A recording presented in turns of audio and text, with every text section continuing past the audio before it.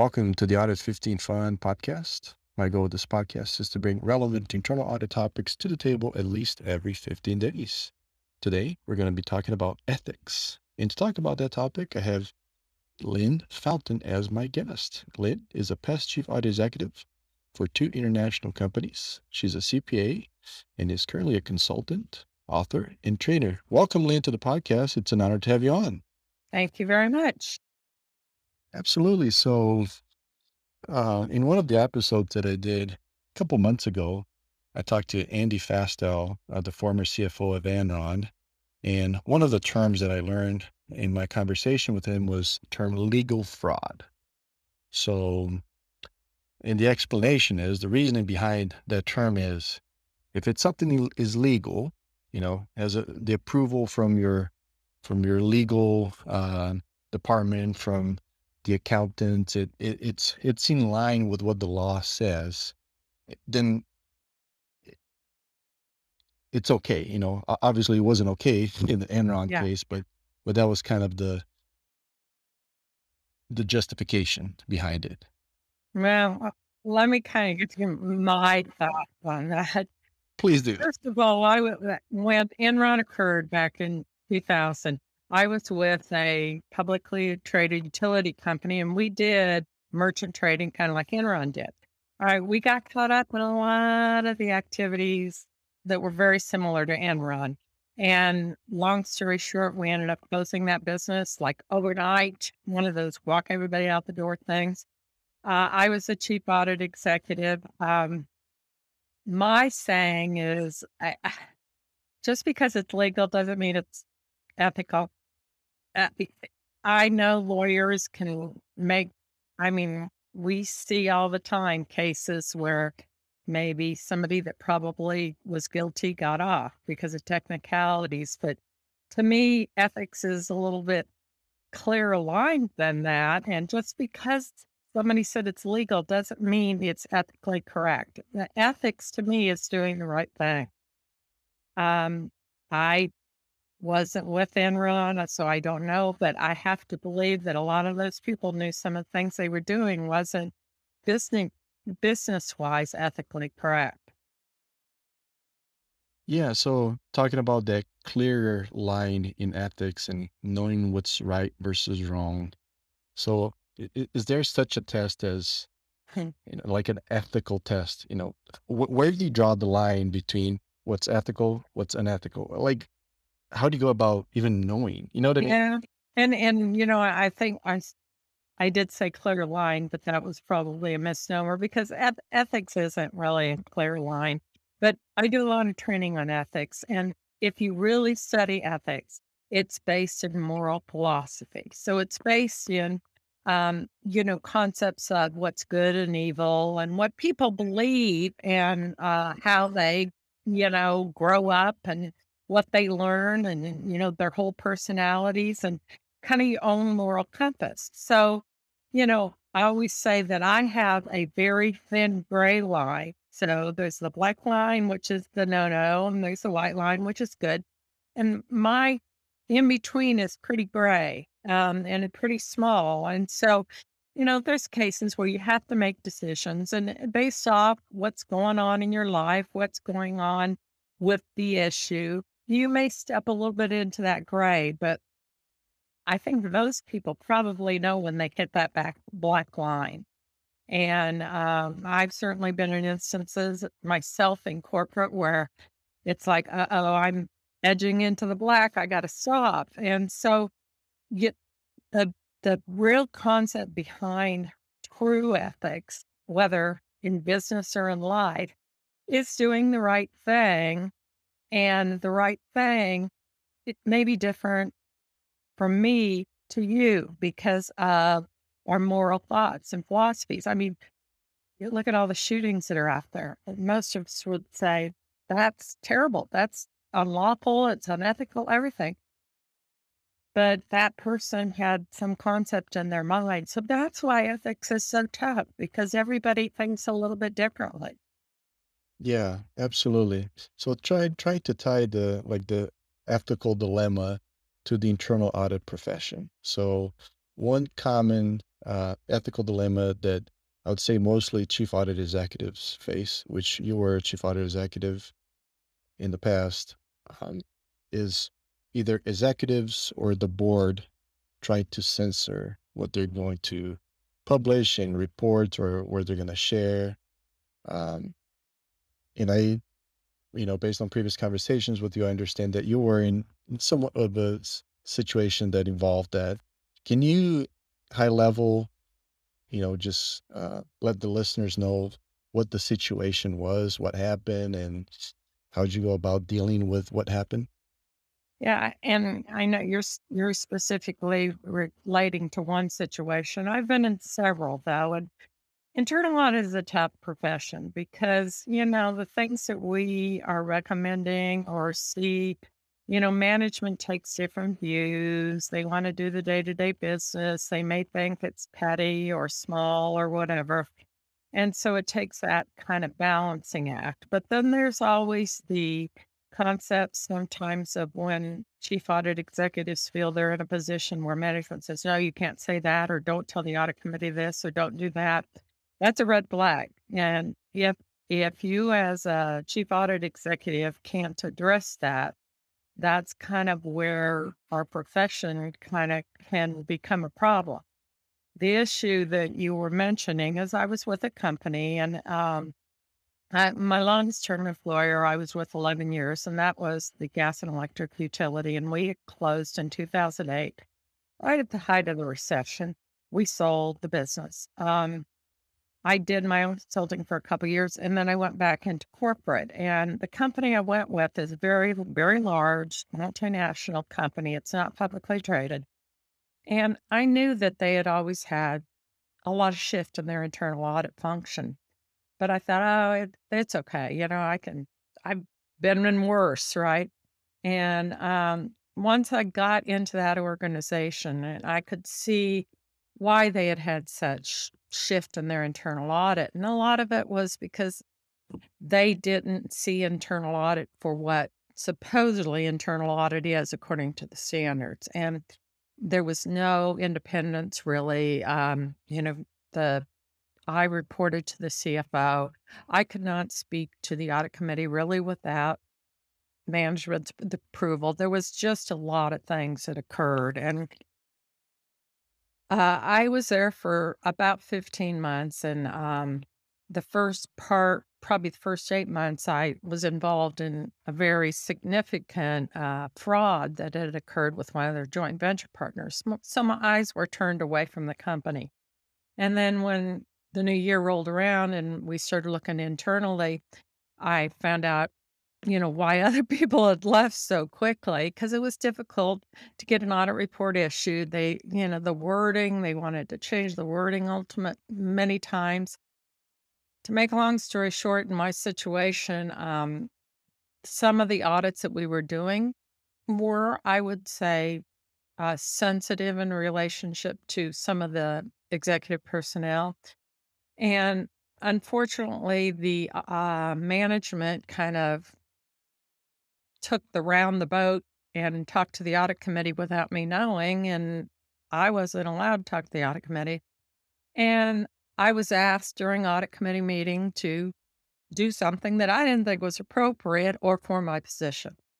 And in that situation, I had actually pulled aside the audit committee chair before I spoke and said, I'm understanding that you may ask me XYZ, and please don't do that. Let's discuss it in private session. And they didn't. And they asked me. And so, long story, I waited to private session. I talked to them about here's why you may have had a lot of turnover in the internal audit group. And shortly after that, left the company and called a lawyer. Now, in my case, I don't think there was anything terribly fraudulent the company was doing, but there was some things that I felt should be brought to management's attention, and the external auditors actually knew about some of them and weren't doing anything.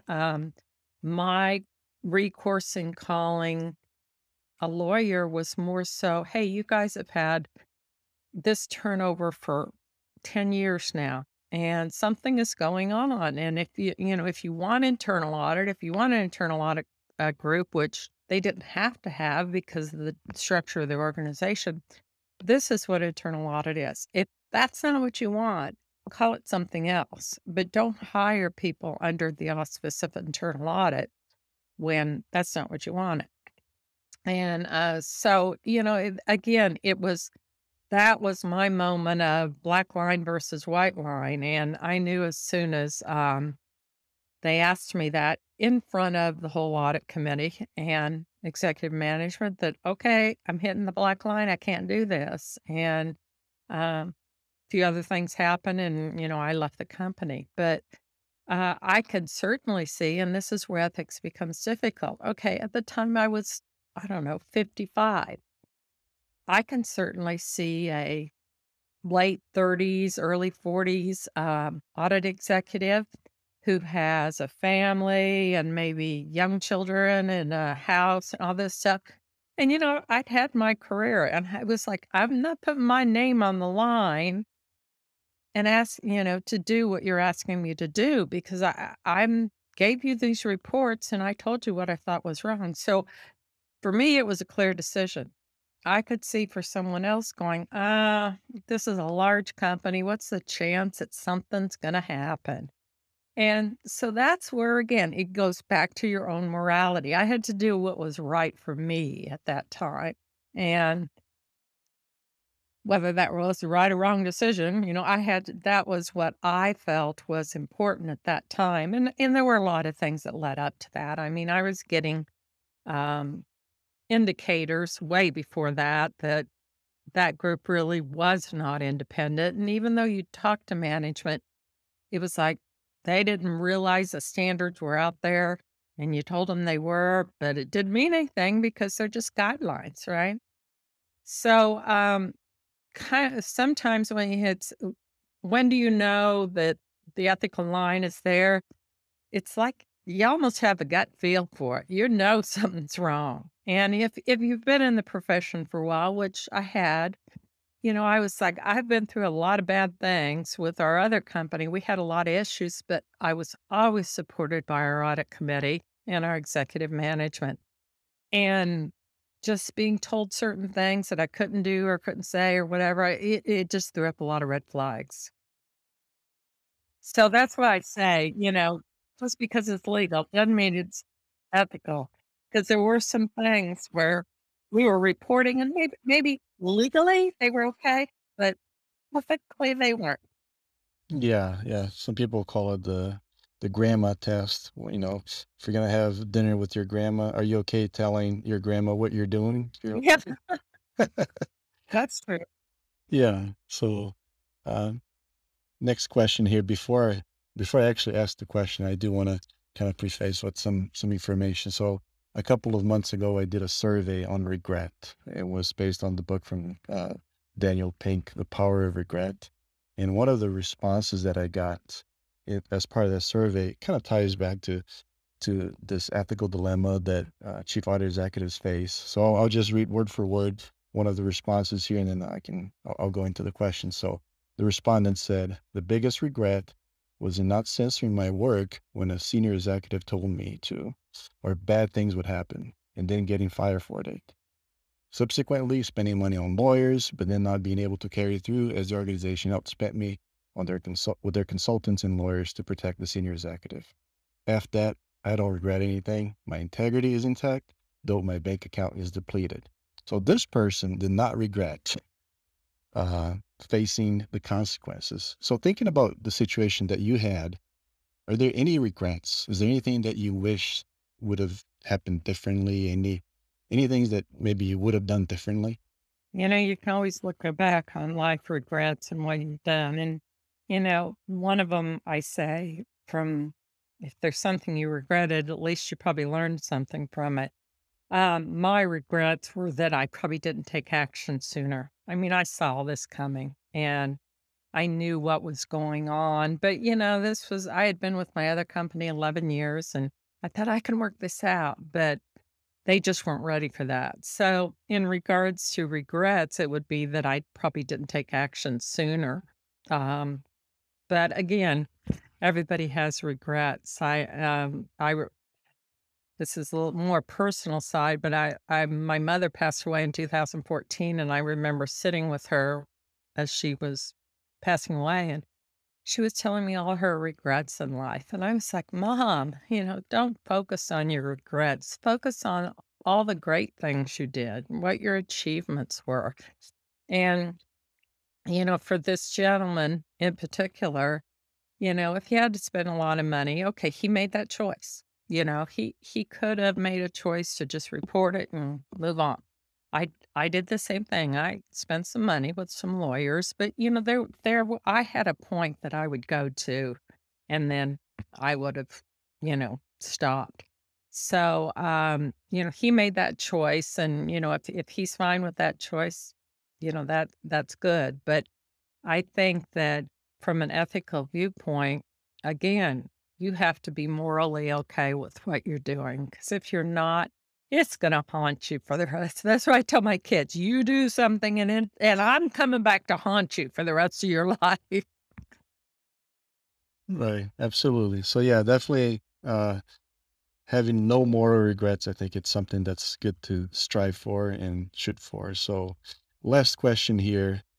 For those chief audit executives that face similar situations that, as the person from the survey faced and the situation that you faced, what advice do you have to those chief audit executives?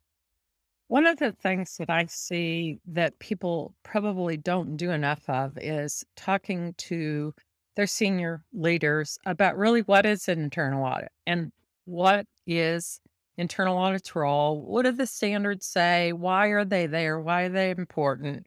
And why are you following them? And so, in a lot of cases, when I was with my utility for 11 years, we also had Arthur Anderson as our auditors, and we know what all happened with that. Well, I was put in the chief audit executive position and very surprised to find out shortly thereafter that my CEO had no idea there was such a thing as internal audit standards. So, from an internal audit viewpoint, explaining to management what your role is, why you're doing what your stance is gonna be. I also, in that one instance, one time my supervisor, there was something that I was being asked to do, and she didn't want me to do it. She didn't want me to look at it. And, she was basically telling me no, and I said, "All right, it's your decision. I think that I'm qualified to look at this, and I think it's something in the purview of internal audit, but it's your decision." And she said, "Well, you don't agree with me?" And I said, "No, I don't agree with you." And she said, "You had to agree. You have to agree with me." And that was a wake up moment too. I was like, I have to agree with you." I said, "I don't think so. That's not why you hired me. You hired me for my independent view. I'm telling you, this is not a publicly traded company. I don't have to tell the audit committee about this. I don't think it's that significant enough of an issue. But I'm a professional. I'm an adult. I can have my opinion, and maybe I don't agree with you, but I will agree that it's your decision to make on which direction to take."